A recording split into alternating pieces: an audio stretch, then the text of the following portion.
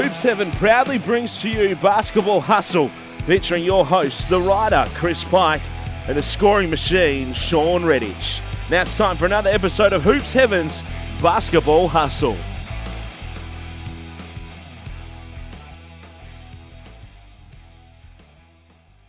Hello and welcome to the latest episode of Hoops Heaven's Basketball Hustle. We're already into round 5 of this NBL season. It seems like we waited a long time for the season to start. Now all of a sudden we're into round 5. We're only a week away from the NBL Cup, with every club being in Melbourne, and we've got plenty to get through on this week's show. We'll have the Damo Award thanks to Boomerang. We'll have the Tab Touch preview with Matty Knight, and of course we'll have the rest of the show with the legendary scoring machine. I'm Chris Pike, but the man you've all tuned in to hear from, Sean Redditch. How do we find you this week? Oh, it's been a busy week, but looking forward to dissecting all that's happening in the basketball world and the NBL in particular. Plenty going on. It's an exciting time in the NBL right now. As I said, a week away from the NBL Cup, so it's the last time a lot of these clubs are going to be playing home games. So they're looking to head into the hub in Melbourne with some momentum. We've seen Melbourne United continue their winning streak. The Hawks have now lost a couple of games. The Cairns Taipans finally broke their losing streak. We've seen the first import sent home. There's a lot going on right now. What's sort of catching your eye across the league right now, Sean? Well, I think that, some teams are starting to get a little bit figured out, and they're not as successful as they had at the early start of the year, and you're starting to see a few more injuries, a lot of things. So it's going to be interesting how the next few weeks kind of shape up, especially with the NBL Cup coming up, and also just how the teams really treat that. I think it'll be intriguing to see what the teams do when you're playing that many games in such a short time span. Do they treat it like a regular season, or are they kind of treating it that we need to make sure we get our team still fresh and intact before they get into the rest of the season?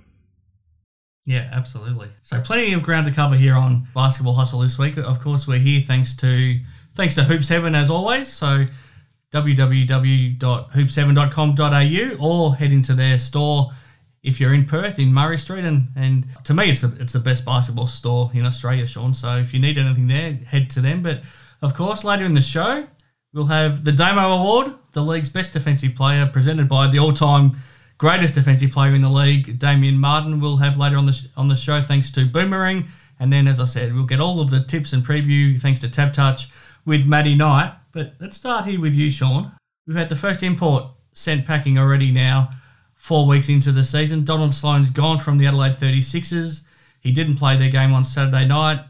After that match, club hierarchy told the players the decision had been made. They've now since signed a replacement, Jeremy Kendall, a familiar face who's been based in Brisbane. He's played at the Bullets and played at the Sydney Kings in recent years. What do you make of all of those developments? Well, first let's get to the actual releasing of him. It sounded more like, the way that Adelaide put it, that he was pursuing other opportunities and that he wasn't released. I'm not sure that was the case.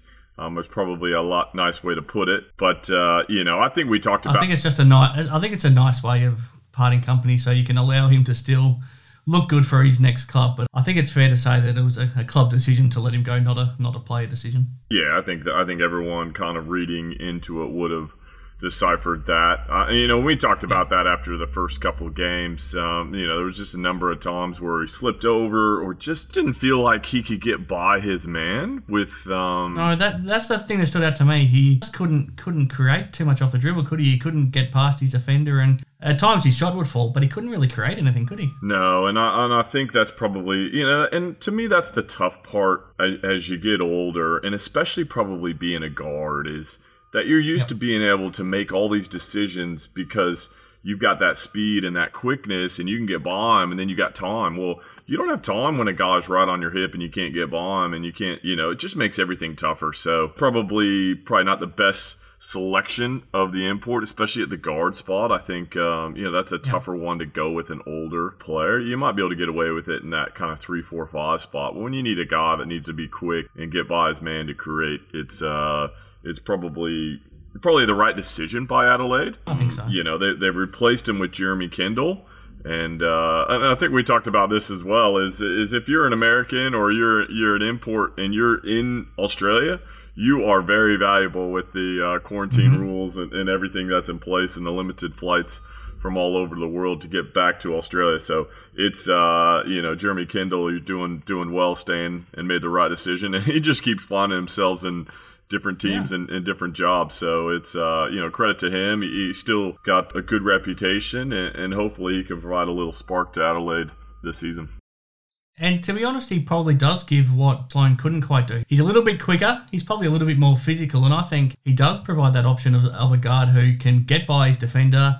He can shoot the ball. He can actually take it to the rack, even though he's fairly small. But he can create. They've got a lot of good shooters there in Adelaide, especially if you have a look at, needing somebody to set up DJ and Humphreys inside, and then also to take some of the pressure off Giddy, and also someone that can find a shot for Tony Crocker. I think he's a pretty handy catch and shoot type player, but he just hasn't been able to play that role. So I think Kendall's probably a pretty good fit. Yeah, and he can probably slot in there with Giddy as well, so they can kind of play them at the 1-2. And, I think you need to surround, as good a passer as Giddy is, surround him with shooters. He's going to make all those guys a better player.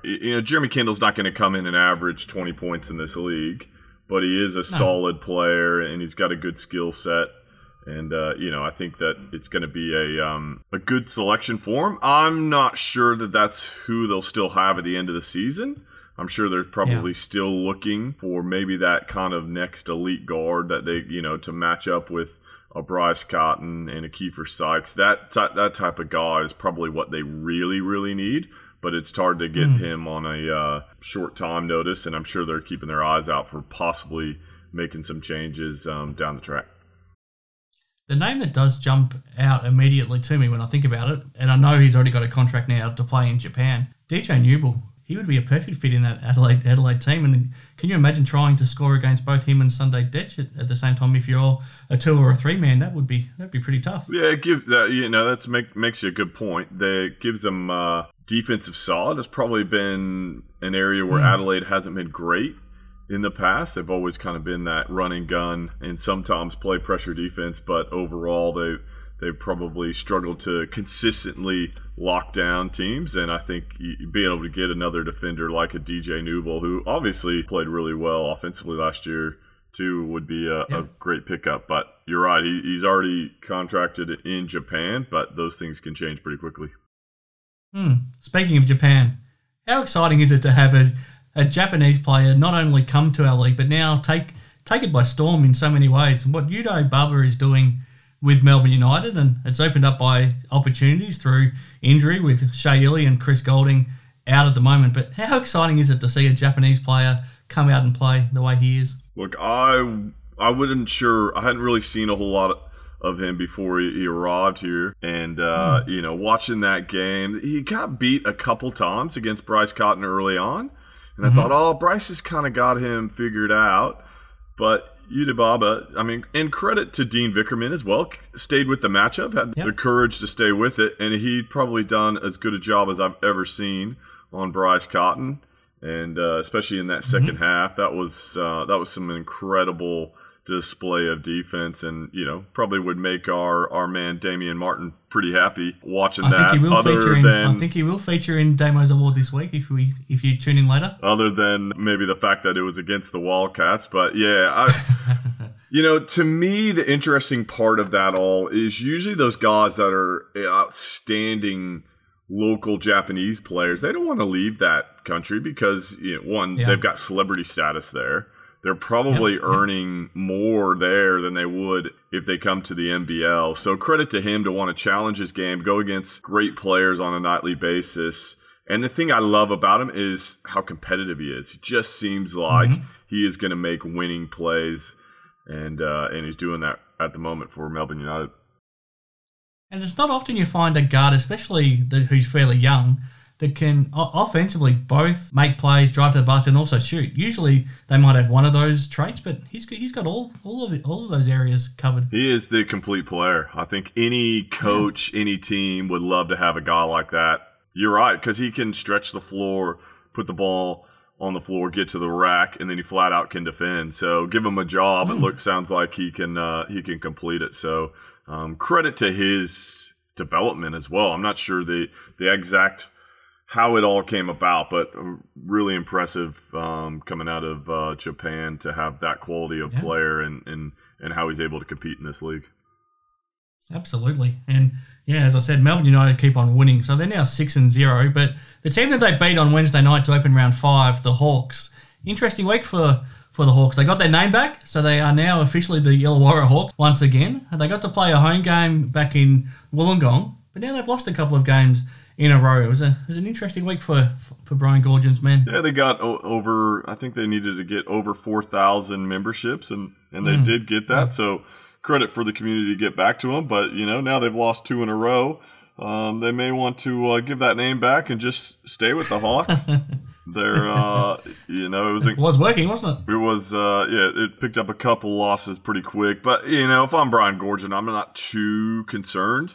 The losing against the Phoenix, against United those are tough opponents, especially, I guess, one on the road and then one at home against the Almighty United is a tough task, but and they're right in it as well. It wasn't, they had their chances, but that's part of the process. They've got a lot of new members and players that still are trying to figure it out, and they probably caught some teams by surprise in the way they started, and now teams are kind of figuring out a little bit their defensive schemes and how they need to stop what they're doing. And so it's just kind of be this chess match, and you're probably going to choose Goorjian in a chess match with how much he's doing well, but now they need to make some adjustments and try and see if they can get back into that winner's circle.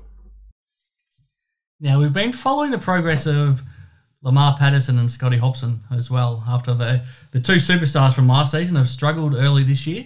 They had better round fours. Patterson, especially in the Saturday game for the Breakers up in Cairns, he was terrific in the second half. He looked a bit rusty again early coming off the bench, interestingly, by Dan Shamir, but he took over that game in the second half, and he was back to the Patterson of old by the last quarter, and I think the Breakers finished that game on a 15-3 run, and Patterson scored most of those points. He wasn't quite as good on Monday night. And then Hobson, I think he's been getting better every game, and then his game last night when United needed him, that was clearly his best game, and it was almost the Hobson of old against the Hawks on Wednesday night. What do you make of the progress of those two? Yeah, well, I thought Patterson, he was trying to be aggressive on Saturday up in Cairns, but just nothing was dropping in that first half.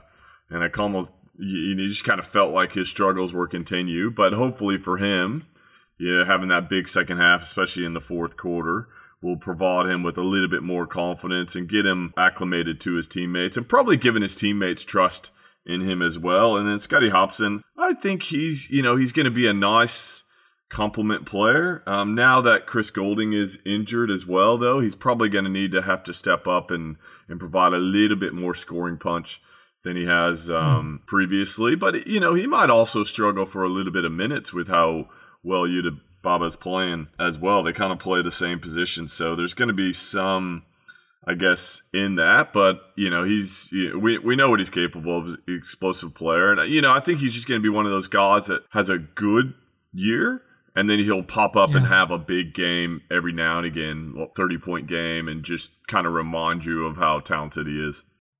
Yeah, I think you're right. He's the sort of guy that is just a piece of a puzzle in a championship team potentially, rather than needing to be that superstar. And I think that's the way United's built this whole team. They've just got so many guys who can step up on any given night. And I think in our Hoop 7 Player of the Year awards, Sean, we'll definitely feature one of those superstars as well. So let's get to your voting for round 4.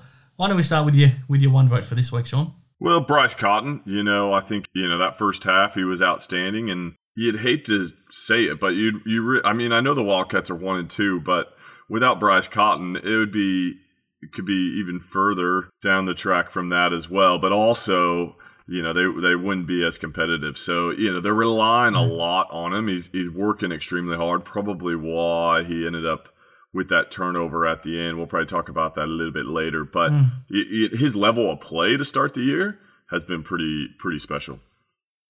Yeah, absolutely. And as we'll talk about probably later on, he just isn't getting enough help right now. So that's the one area that the Wildcats need to work on. Now, your 2 votes. Now, this man started the season slowly with the Phoenix, but, he's warming up nicely. Yeah, I do. I give it to Ben Moore, and, 15 points, 14 rebounds. He's just doing those little things. He looks like an elite rebounder now. He's playing. He's tough to keep off the glass, and if he can provide that rebounding, especially with the limited bigs that the Phoenix have, I think he can be a real weapon for them down the stretch. And they're starting to, I guess, get a feel for what he can provide as well. Sometimes it can take a few games for your Americans to try and step in and be that player that they want him to be. But now he's had a great week last week, and so he gets 2 points. Now this next man, the 3 votes, we know how good he can be, and he was right back to his best on Saturday for the Kings in Adelaide, and if he can keep this form up, then he might be able to take this Sydney team a long way.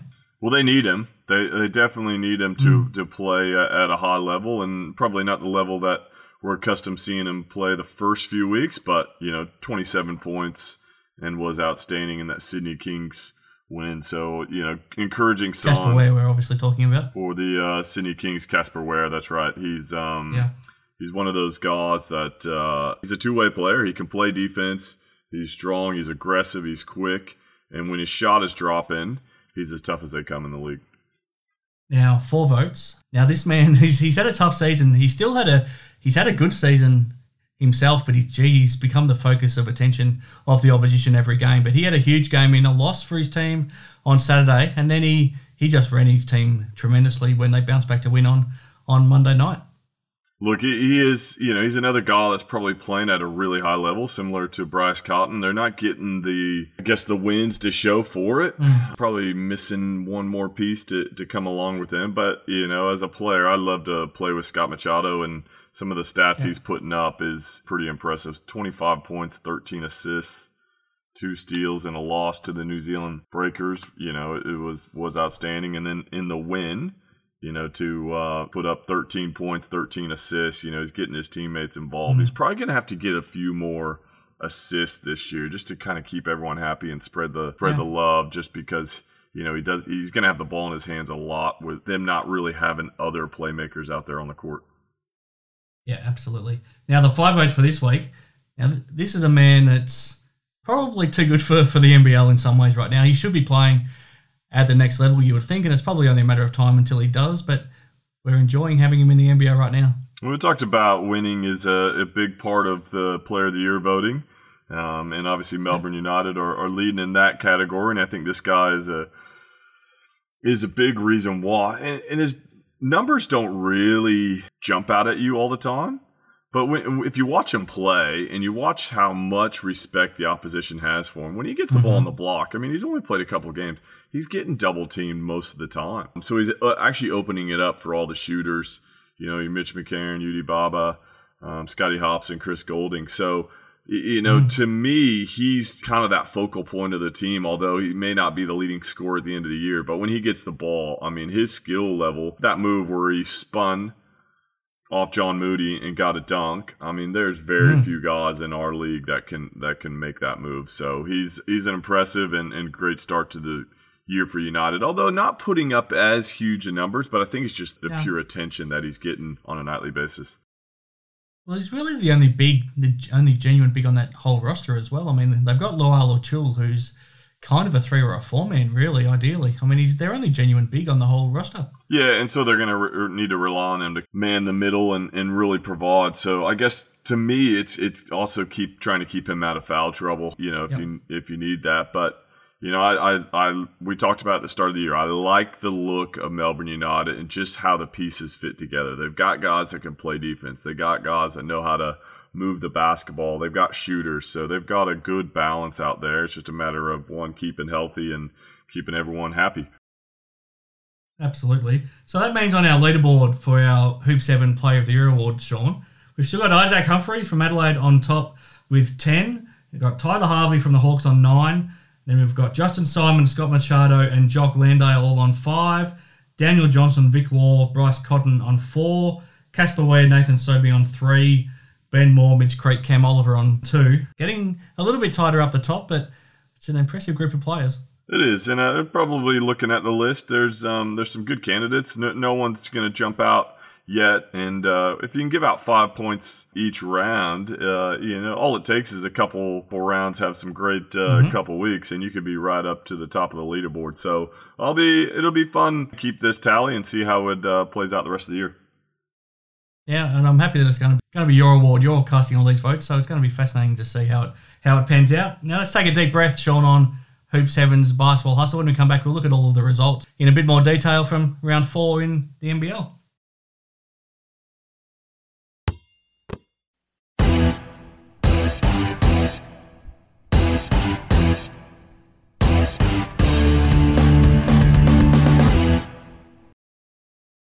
Back on Hoops Heaven's Basketball Hustle, I'm with Sean Redditch, the scoring machine. So let's take a look at the results from the rest of the game from round 4, Sean. It started Friday night, and Melbourne United continued their winning ways in Brisbane, beating the Brisbane Bullets 109-96.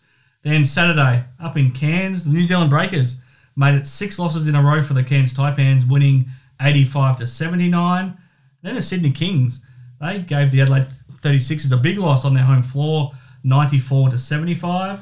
Then Sunday, first game in Melbourne for the season, and the Hawks suffered their first loss. Southeast Melbourne Phoenix beating them 98-82. And then in Bendigo, Melbourne United 75-71 over the Perth Wildcats. And Monday night, finally the Taipans broke their 6-game losing streak and they beat the New Zealand Breakers 84-69. And then already, as we record this for the release on Thursday, Wednesday night saw the opening to round 5, and Melbourne United went to 6-0. They beat the Illawarra Hawks in Wollongong 91-88. A lot to digest there, Sean, but what sort of jumps out at you? Well, yeah, there's some interesting results there. The Sydney Kings being able to beat the Adelaide 36ers by 19 in Adelaide. And probably they're riding on the wall for Donald Sloan as well in that one. So, to me, the interesting one with the 36ers, well, they've got so many home games, is how they're going to be able to handle going on the road. Can they continue? They had a pretty good start to the year, but you're seeing a lot of teams right in the middle, right around that 500, outside of probably United and the Hawks. No one's really setting the league on fire at the moment, so it's going to come down to a lot of these close games that potentially could get you into the top 4 or not. So just pay attention. The Wildcats have lost 2 tough ones at the moment. You're sitting 1 and 2, and who knows how long it's going to be till they're going to be able to play another home game as well. So, one of the things that I took out of that game, the Wildcats and United, was just how much work Bryce Cotton has to do. And I know a lot of people talk about, hey, get the ball to your superstar, but there's got to be times where you get it to other people every time down the court. They just seem to really missing that kind of third score. Blanchfield and Steindl have been solid. Probably Blanchfield more. Steindl hasn't really found his groove yet, but they really need those two to kind of step up to be able to provide some relief for Bryce Cotton with all the work that he has to do. Well, you're right. I mean, especially shooting-wise, having a look at Blanchfield and Steindl, I think we'd regard them both as good three-point shooters, but so far this season, we've got Blanchfield going at 4 of 16 from the field, 25%, and Steindl 3 of 14 at 21%. To me, they're the two guys that can be that extra third scorer behind Cotton and Mooney, but right now they just need to shoot the ball better and possibly be a bit more aggressive and look for more shots too. Yeah, I think we saw that with Steindl probably a few seasons ago. He was probably rushing it and pushing it a little bit too much and just trying to get on track. But, he's capable of catching on fire pretty quickly. So, we're only 3 games into the season, and obviously Blanchfield's trying to find his new role. How can he play off Cotton and kind of, I kind of envision Blanchfield being a little bit of that closer that Trico White was, whereas first 3 quarters, so much attention is being played to Bryce Cotton. Then in the fourth quarter, when he gets triple team, he just kicks it out to those guys and fawns them for the ones that seal the deal. So, I think it's still a work in progress, but I guess probably 9 games and is it 23 days or whatever the NBL Cup is going to be a great chance for them to find their rhythm. Yeah, and 2 more against the Phoenix this weekend as well before that, which we'll learn a lot from. So Thanks for all of your insight there, Sean, into round 4 in the NBL. When we come back, we'll have the Damo Award with Damian Martin, thanks to Boomerang. After that, we'll do the Tab Touch preview with Matty Knighton, and I'll be back here with you, Sean.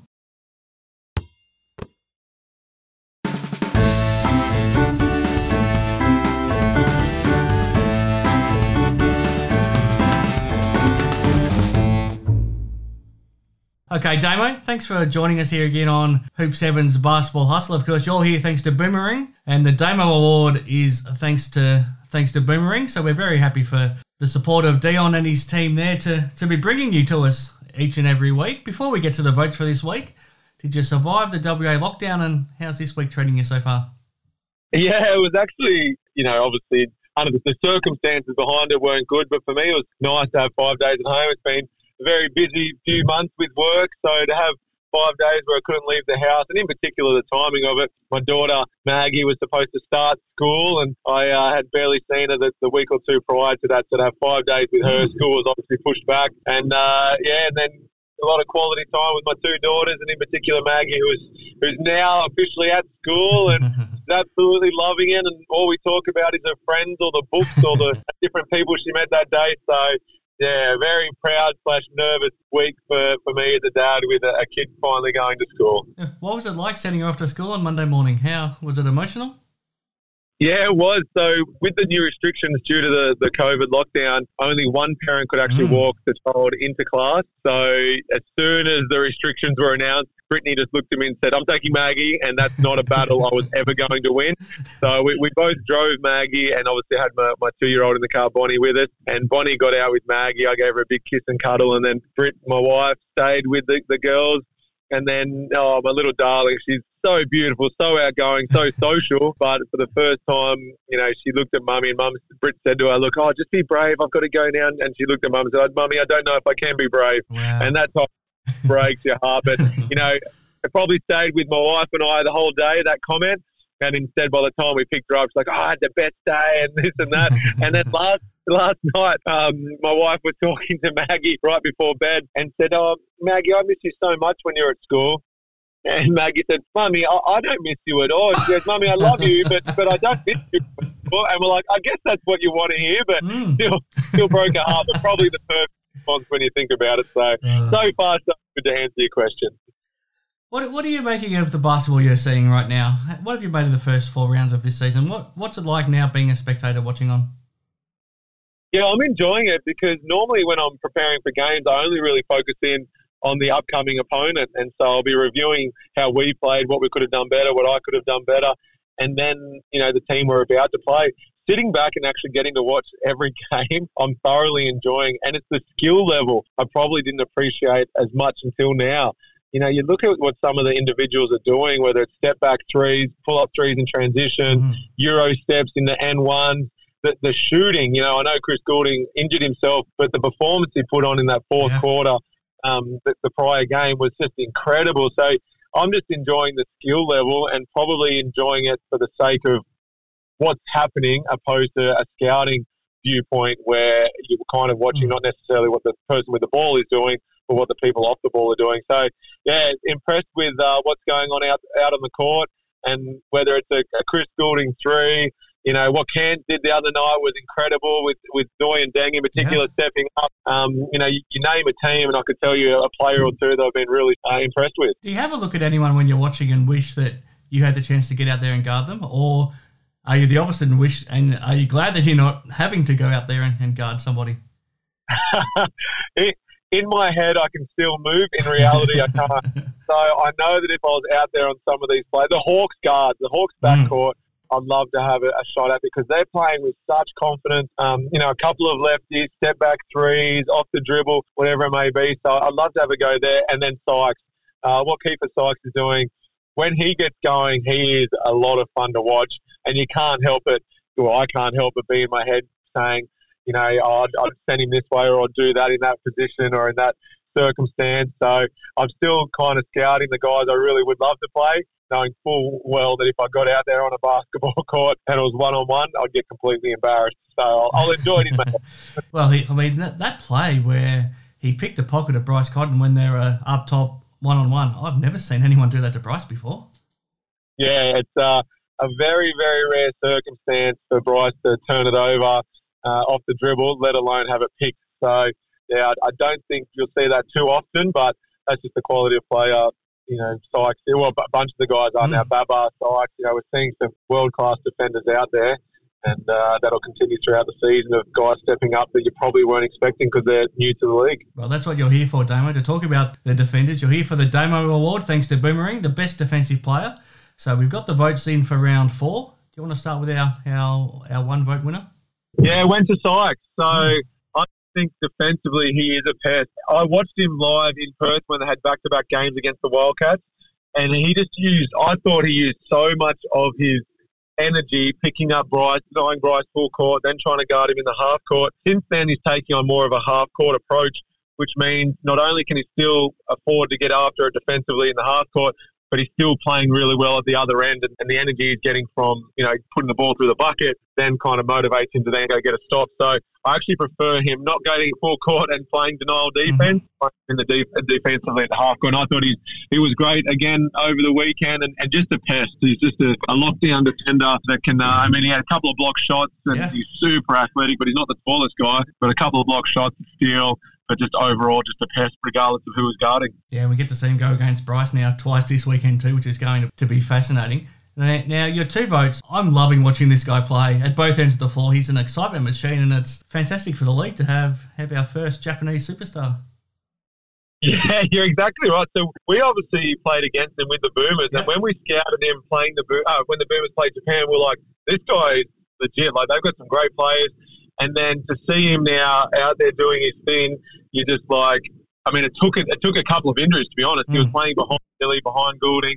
So, it's a good problem to have when you're a coach. But when Illy and Chris Goulding are back healthy, what are they going to do? So, Baba at both ends, he was my selection for 2 points. Easily could have won all 3, but they've been special performances that he's put on in back-to-back games, so we'll just have to wait and see what he can do this weekend. But I think you're starting to see the real side of him as a basketball player, playing both ends, and it'll be interesting what minutes he plays, in particular once Illy's back, because he does prefer that pure point guard position. Now, there's something exciting when you see a big guy play good defense and go for his shot blocking and to try to intimidate shots, and this guy was doing everything, so he wasn't just doing that, but your 3 votes went to a Southeast Melbourne big man. More. I think Ben I was trying to find the stats. I think it was 15 points, 14 rebounds. And 3 blocks. But he changed a lot more shots than just the 3 blocks, yeah. He was just dominant at both ends and just solid. Like, it's not like it took... He was just so efficient at both ends. So you knew that regardless whether he got a block shot or not, it was going to be contested. You knew that when they wanted to roll it into the post, it was going to be a hard feed. He made it for the passer. So those little things that you love seeing, just to either make the offensive player step off the block opposed to catching it on the block where it's his preferred position, those little things go a long way to making it a contested hard shot opposed to a semi-contested shot in the keyway. And so that's what he was doing, the little things as well that didn't show up on the box score. And that's why he just pipped out Baba for the 1 up and 3 points. And my number 1 pick for this week's Defender of the Week. He was brilliant at both ends. He's copped a bit of criticism. I know that we've talked about it before, that his coach loves him. Simon Mitchell absolutely loves him. His teammates love him. But, he's had a couple of quieter performances. And when there's only 2 imports allowed per team, there's not much forgiveness out there. But I think you're seeing what he's capable of, and it wouldn't surprise me if it backs it up with another big weekend. Yeah, he's looking good now. He's warming up nicely. Now, your award's warming up nicely too. So far, we haven't had a player that's backed up to get votes twice. So that means we're seeing a lot of guys stepping up to play some really good defense right now. Yeah, you're exactly right. And it's funny, you go through, that leaderboard, and you're exactly right. Not one player's been in there 2 weeks. Maybe Sykes might be the first player, or maybe I thought of him and I think he got close a couple of weeks ago. You mentioned, He got fourth. So that you're exactly right. Each week when I'm watching all these games on TV, it's hard for me to actually come up with a 3-2-1. This week, to be honest, was probably my easiest of the first 3 rounds, just because I thought Moore and Babo in particular were stand. But it's just showing that as much as we like to compliment the abilities that these players have at the offensive end, there's a plethora of good defenders out there stepping up when it really counts and putting it all out there. I mean, you look at the rotation of Illawarra, they played 10 plays in the first quarter. Yeah. Like, they get after it, and that's why they've got to run deep in the bench. So I'm loving watching Illawarra from a defensive perspective, because if you're going to be out on the court for Brian Gordon, you better be playing defense. These guys are doing just that, with the exception of Melbourne, where they let it get away from them. And I don't think you're going to see that too often. But, it's been a fun season so far, that's for sure. Now, just very quickly, Damon, before I let you go, Thursday night, it's a big night for Trevor Gleeson, somebody that obviously has had a big part in your career as he becomes the longest-serving Wildcats coach in history, already the most successful with his 5 championships, obviously. I mean, when you think back to your time under Trevor, I don't want to ask you to compare coaches, because obviously you had such a great relationship with Bevo, but what made Trev such a special coach? He is such a hard worker. He's a blue-collar guy that knows the game so well, and there's a reason he knows, and not just from his longevity in the sport, but the amount of work he's put in behind the scenes to look at every type of scenario, to watch video, to look at different teams across the world. It's not just NBL and NBA teams he looks at. He watches a lot of video on European teams. So he's got the IQ, don't get me wrong, but he's also got a willingness to push players to a point where some players don't last very long, but the players who do usually play their best basketball, because regardless of what you might see on the surface, you know, if you go to a game live, he genuinely cares for his players. So even if you see him, you know, getting after a player or getting after a ref, the stuff he does with his players comes from a good place. He cares for his players. And the longer I played for him, it kind of went from being a coach-player relationship to just two mates who wanted to win a championship, and we're going to do it for a took. And now, if that meant him, you know, ripping me in front of the group because I wasn't doing my role, then so be it. But he has always made it very simple. Know your role, do it to the best of your ability, play as hard as you can for as long as you can, and be unselfish while you're out on the court, and you'll play minutes. And so he's got a few little things he throws away. Good to great, always give up a good look offensively for a great look if it means an extra pass, and making sure you're always doing the sacrifices and playing defense. So he's kept it very consistent, and those players that were willing to put their body on their line, play every possession like it was their last, and play unselfish for the betterment of the team, they're the ones that have stuck around for a while and have thoroughly enjoyed some success whilst playing for him. So, hell of a coach. It's a huge milestone to achieve, and one that I'm sure he probably won't really, like many milestones, to be honest, you don't really give credit to it until you retire. But he's got plenty of years left as a head coach, that's for sure. Yeah, absolutely. Okay, fantastic, Damo. Thanks again for all of your insights. Thank you for presenting the Damo again. Thanks to Boomerang, and we'll do it all again next week. Sounds good, mate. Great round of basketball coming up, and bring on the NBL Cup. I'm loving how much basketball is going to be on our TVs.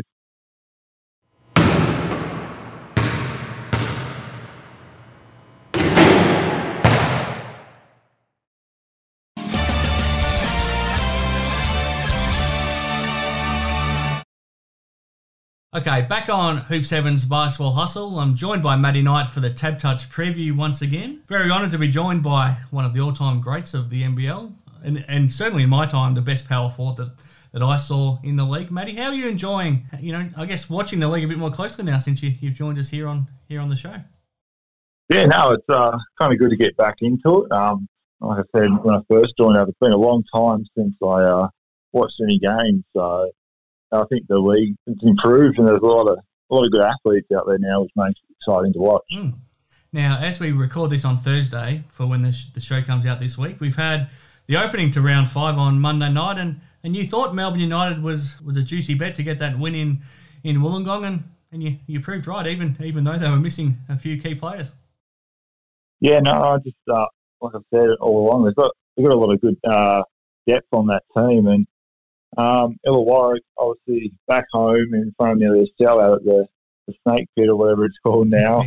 And then, Melbourne, after a tough win against Perth on the weekend. But, I think it's just Melbourne, they've got the complete roster. Even though you're missing a couple of key players, some players are really starting to step up, and it shows you the character of a good team. Absolutely.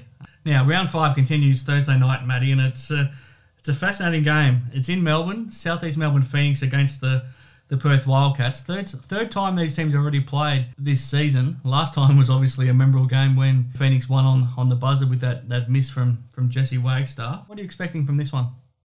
Yeah, I'm expecting another close game. Perth probably had another week now to get some practice in. Obviously, they've had quarantine issues the last couple of weeks, but they did well against Melbourne on the weekend. And then you've got South East, who had a big win against the Hawks on the weekend. And actually, both Phoenix and Wildcats played Melbourne United really well. Yeah, they did, yeah. So it'll be another close game, but I'm thinking South East at home, got a bit of confidence. I reckon they should get up for a win. Yeah, I think so too. I really like the way that group's coming together. I think Ben Moore's looking good as a big guy. Kiefer Sykes is the point guard, and you've always got Mitch Creek there, who he's pretty tough to stop too. So I think they're starting to gel as a team now. So obviously, probably been a week on the road in Perth, brought them together. Always helps when it's just you guys, no outside noise. So I think they're starting to build something. But you can never underestimate Perth, and you got any team that's got Bryce Cotton on it is a dangerous team. Yeah. So, but I still think Phoenix have just got too many weapons. Perth. Okay, so that's Thursday night. So on Tab Touch, we've got the Phoenix paying $150 and the Wildcats are $260. Friday night, Sydney Kings, their first home game of the season. They've done pretty well on the road, I think, especially given the injuries they've had. So they're hosting the New Zealand Breakers. On Tab Touch, we've got the Kings $144, the Breakers $2.70. I was surprised Sydney got up over Adelaide, especially the way Adelaide's been playing last week. They played really good considering the injuries they've got. Casper looked like the old Casper West, so if he continues to play like that, Sydney's going to be dangerous, especially with the players they've got to come back. And then you look at New Zealand, they get their first win, and then they can't back it up. So I don't know whether being on the road since early December starting to take its toll on them. It would be tough to be living in a hotel for that period of time on the road. But I just think Sydney is starting to build as well, especially if Casper continues to play the way he is. I think Sydney will be too strong. Yeah, I think so too. Now, we've got a doubleheader on Saturday. And first up, we're going back to Bendigo for Melbourne United to host the Cairns Taipans. I mean, it's hard to go past Melbourne United, but the Taipans might take some confidence after snapping that losing streak. Yeah, you think they'll have some confidence finally getting over that losing streak. But I think Melbourne United would have got some more confidence getting the win on Wednesday night against the Hawks. It'll be a great matchup. Yeah. There's a lot of good matchups across the board. So I still think Melbourne United's got too much depth right now, and they should in a close game, but I think they'll get up. Then the second game on Saturday, this is another interesting one. These two teams are both pretty up and down. We're going to Brisbane. The Brisbane Bullets hosting the Adelaide 36ers, the first road game of the season for the Sixers. And on Tab Touch, we've got the Bullets 164 and the 36ers at 227. Yeah, you just never know what you're going to get from these two teams. I think it's been like that for the last few years with both these teams. They are, when you think, you know how they're going to play, they come out and do the complete opposite. I reckon Adelaide would be quite upset to lose that game to Sydney last weekend, considering that it was in Adelaide. Brisbane, they've got a talent up there, but they just can't seem to put it all together. You'd think Brisbane would be too strong. Adelaide's obviously already replaced one import. So, but I think Brisbane up in home, Adelaide's first away game, I think Brisbane would be too strong. Yeah, I probably agree as well. Then Sunday, second home game for the weekend for the Sydney Kings, so they'll be enjoying that. And then they take on the Hawks, who are looking to now bounce back from losing their last two games. Yeah, this will be a really good game. Yeah, Illawarra coming off a 2-game losing streak after starting 4-0. You don't want to lose too many in a row. And then you got Sydney back home, backing up after Friday night's game. But yeah, it'll be interesting, but I think Illawarra, they'll be desperate to get back on the winners list, and it's always a fiercely fought battle between the two Sydney teams. So Gorge will be back in Sydney for the first time. So, I just think that with Sydney's lack of depth right now due to the injuries, and Illawarra played Melbourne United really well right up until the last play, really. So, I just think even though the Hawks lost, they'll come in with some confidence. Now, the last two games of the round are both rematches from earlier in the round, so it might depend a lot on what happens in those first games. But first up, we've got Sunday in Melbourne, the Phoenix and the Wildcats doing it all over again. Yeah, the fourth time you've played each other within a month. It's unheard of, really. But yeah, I think a lot will depend on their game tonight. Whoever wins, the other team's going to have to make some adjustments. So it'll be interesting, but I think South East can probably get the double against the Wildcats. And then the last one, Monday night, both the 36ers and the Bullets have to jump on that plane from Brisbane, go back to Adelaide and play each other all over again. Yeah, it's interesting how they've done the scheduling this year. It's almost like a final series, really. Yeah. Play each other, jump on the plane together, and back to the other I team. imagine they'll probably be on the same plane. Yeah, no, you think so. It'll be interesting. A lot will depend on how that first game goes, but you almost have to think Adelaide back home. They've got a lot to play for. I'm not sure if Kendall's cleared to play yet, but I think he might be doubtful for the first game, but I think they expect him to play for this home game.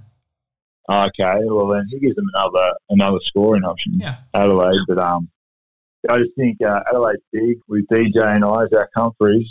They're a pretty potent big court, big team. So I think Adelaide back home should get the W. Yeah, it should be fascinating to watch, Matty. Now, you went pretty close on your multi-bet on Tab Touch last week, and you've started well this week, so you just need the 2 more legs to go right, and we might have our first win here on the show. We're still stuck on 0, unfortunately, but we're getting closer. Yeah, I know. Well, hopefully Sweet gets up. I'll probably tip against the teams I've actually got my bets on this week. I think I've just gone for it. Try and go out hard and try and get that first win on the board.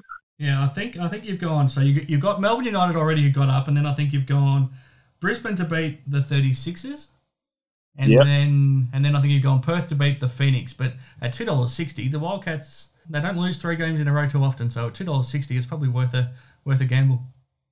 Yeah, exactly. And played each other twice, and they've been both close games. So to see Perth, I think it was the highest I've seen Perth last week at $3.50, and then $2.60 is still pretty high for a Wildcats team who's going to be desperate. But so I've jumped on them, and then I assume Brisbane at home against Adelaide should be almost a given. Yep. All right. Fingers crossed, Matty. And remember, if you do have a bet, gamble responsibly. But thanks to Tab Touch for making that possible. And of course, we're doing it all for charity, so we're trying to raise this money for charity. So let's hope we have some good news to report back next week, Matty. But thanks again for all of your insight into round 5 of the NBL, and look forward to seeing how we go next week. Thanks for having me on, champ.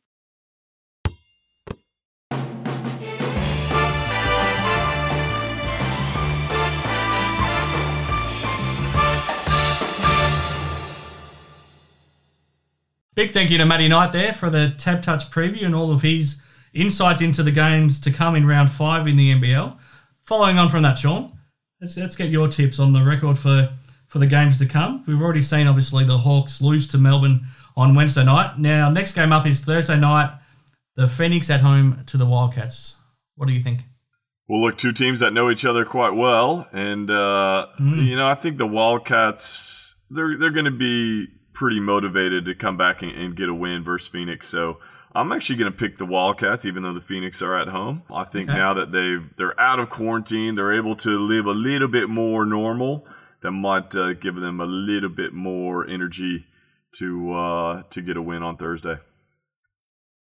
Then Friday night, Sydney Kings, first home game of the season in Sydney against the New Zealand Breakers.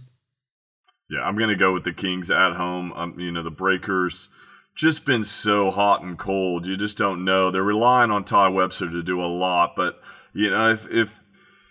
if I'm looking at it, he needs to get the other guys involved. I know he's super talented and he can score, but he needs to kind of be that Machado distributor early and then be the closer late. But it seems to be he wants to get to the rack, and I think it's hurting the flow of their team at times. Then Saturday, Melbourne United and the Cairns Taipans in Bendigo. Yeah, well, I'm going to go with United. I mean, their form, although I think the Taipans a great shot at this one. If I'm going to pick an upset of the week, it's probably going to be this one, just without Golding. I think the Taipans could pinch this one. And also Saturday, Brisbane Bullets at home to the 36ers. Well, I'm going to go with the Bullets. The 36ers, this is going to be their test, going on the road. Can they get a win without being at the home crowd of they've got at the Adelaide Entertainment Centre. So it's going to be, I'm going to go with the Bullets. I like the way Vic Law is playing. He's really stepping up his game, and Sobey's playing at a high level as well. And the Kings are still at home on Sunday against the Hawks. Look, I'm going to go with the Hawks.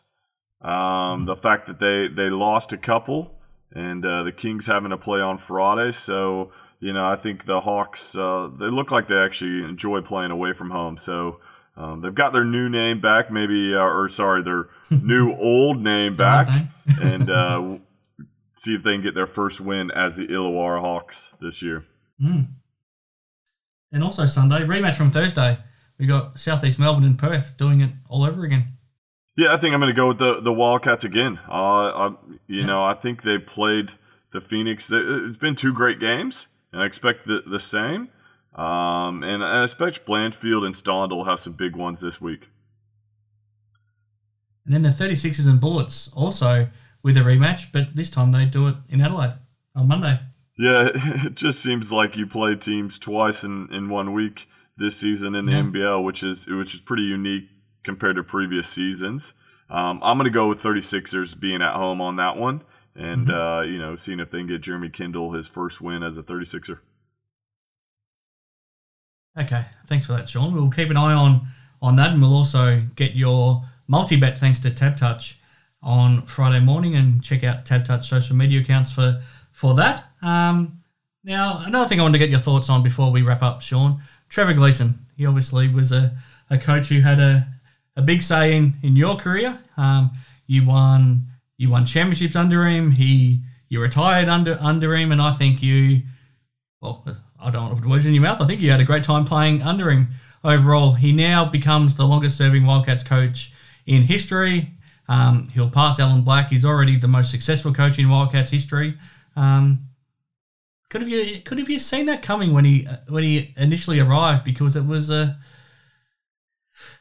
he had big shoes to fill, and there was no guarantee he was going to be successful when he was coming and taking over from Rob Beveridge. No, it was an interesting time. Rob Beveridge had taken us to a number of grand finals and obviously won it in 2010 and came up a little bit short the next few years against the New Zealand Breakers, and the Wildcats kind of felt like they needed a change at that point. Obviously, Trevor Gleeson was just coming off. I think everyone in the league had a tremendous amount of respect for him and what he was able to do up at Townsville and how tough it was to get a win against his teams up there. And a team that, in a smaller market and probably not as much talent as you get at some of the bigger clubs. So he did some great things there. Went to Melbourne, and things didn't go as planned. I think then got the chance to come over to the Wildcats, and I think it's you don't know what's going to happen, but he's done tremendous amount. I mean, the results speak for themselves. 5 championships, 231 games coached, and I think Alan Black said in the paper today was that the Wildcats can be pretty ruthless with their coaches. So for him to be around that long, have that much success, big credit to him. I think one of the things that he's done really well is kind of connect the past, but also put his own little flavor on the Wildcats and what it means to be a Wildcat. And he's had some tremendous amount of success, respect amongst the playing group, and you can't look past all the championships. And one of the things about Trevor is he's got his system. You're going to play in his system, but then within that he'll give your guys that need to have that little freedom to be successful, that freedom. And so you look at a Bryce Cotton and just how much he's blossomed under a Trevor Gleeson, and it's been fun to watch, especially playing for him and now living in Perth to see how much success he's been able to bring to the Wildcats. The other fascinating aspect of it for me is that before he came to Perth, he had no love for the Wildcats, and they were probably his great rivals of his previous lives as a coach. I remember when he was in Townsville, there was a remarkable history with him and Perth. He obviously had that that elimination final game, the memorable one with John really going nuts and Corey Williams celebrating afterwards, and he was the coach. I think a lot of people forget that he was the coach of the Crocodiles at that time. I remember there was a game where he got ejected here in Perth as well, and I remember catching up with him after that game at a hotel, and just to think that at that point, the way he was feeling about Perth, to think he would end up being the Wildcats' most successful coach was remarkable. What was it like playing against teams coached by him before he came to Perth? Oh, they were always really well, coached, obviously, but they ran their structure really well. And you just kind of felt guys kind of knew their role. And so when you got guys that know their role and run the structure really well, it really puts pressure on you as a team to be disciplined, to be able to follow through. And if you aren't disciplined, you're going to get found out. And his teams, they were always, it was going to be competitive. He had his teams playing well. You knew that they were going to compete, and you were going to have to play extremely well to get a win. So, I think that's one of the things you can't discount. Just because you look at a team and may not have won a championship, like, say, Trevor Gleeson in Townsville, you can't discount what he did there. But then put him in an environment like the Wildcats and the resources and his incredible ability to coach, and then you see what can transpire. 5 championships, and an incredible run, and probably maybe the best we've ever seen in a 10-year span. This Wildcats previous teams and current team has been able to do in NBL basketball, and Trevor Gleeson is a big part of that. So it's been credit to him and how he's gone about it. And I have no doubt probably down the track he'll be lined up for a Boomers job there. I know that's on the horizon and a goal of his as well. Yeah, I think he must have gone incredibly close to getting the job this year when Brian Gorge ended up getting the nod. So I think it is a matter of time, you would assume. Just one last thing, Sean, and then we'll wrap it up for this week. When we come back next week, we'll be getting ready for the NBL Cup. It'll only be days away. We've seen the schedule now released for that tournament. We pretty much have games most days, and every game that there's a game on, it's a doubleheader night. So we're going to be busy watching the action.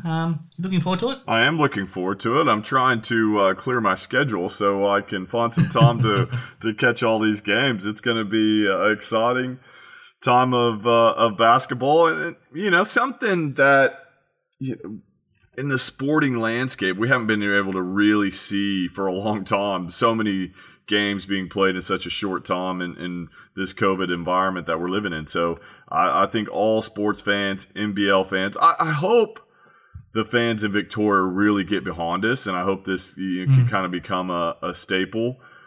My thinking is I'll be interested to see how it all plays out, and the fact that you've got to win each quarter to get a point, and we're not talking about chump change. It's not a couple grand or something to an NBL club.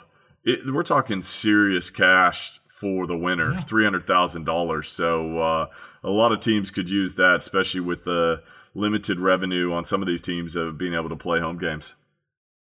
Yeah, it's a great point. Yeah, it's going to be fascinating to see. We'll talk about it in more detail next week, but it's been another fun show, Sean. Thanks for joining me, and thanks to Hoops Heaven for making it possible once again, and thanks to Boomerang for bringing us the Damo Award with Damian Martin, and of course, thanks to Tab Touch for providing our preview for another week. I'll wrap it up. I'm Chris Pike, and leave you with the wise words of the Scoring Machine. Thanks, Pikey. Been another great show. I've enjoyed this. I'm looking forward to the next few weeks of NBL basketball, and I think the next few weeks as well, the fact that these games go towards the overall record kind of give us a little sense of where teams are going to finish on the ladder. So to me, the biggest thing is going to be able to keep these guys healthy and making sure that the teams, I think, that have the deepest bench are going to be more successful in this NBL Cup. So we'll see how it plays out. But there are some teams already with some injury concerns. So it's going to be, I think those teams that have that little bit deeper bench that can go a little bit further, give some minutes to their stars to break up, we're going to be the ones to be successful. So it's going to be a fun time, and I hope everyone enjoys a lot of basketball coming up.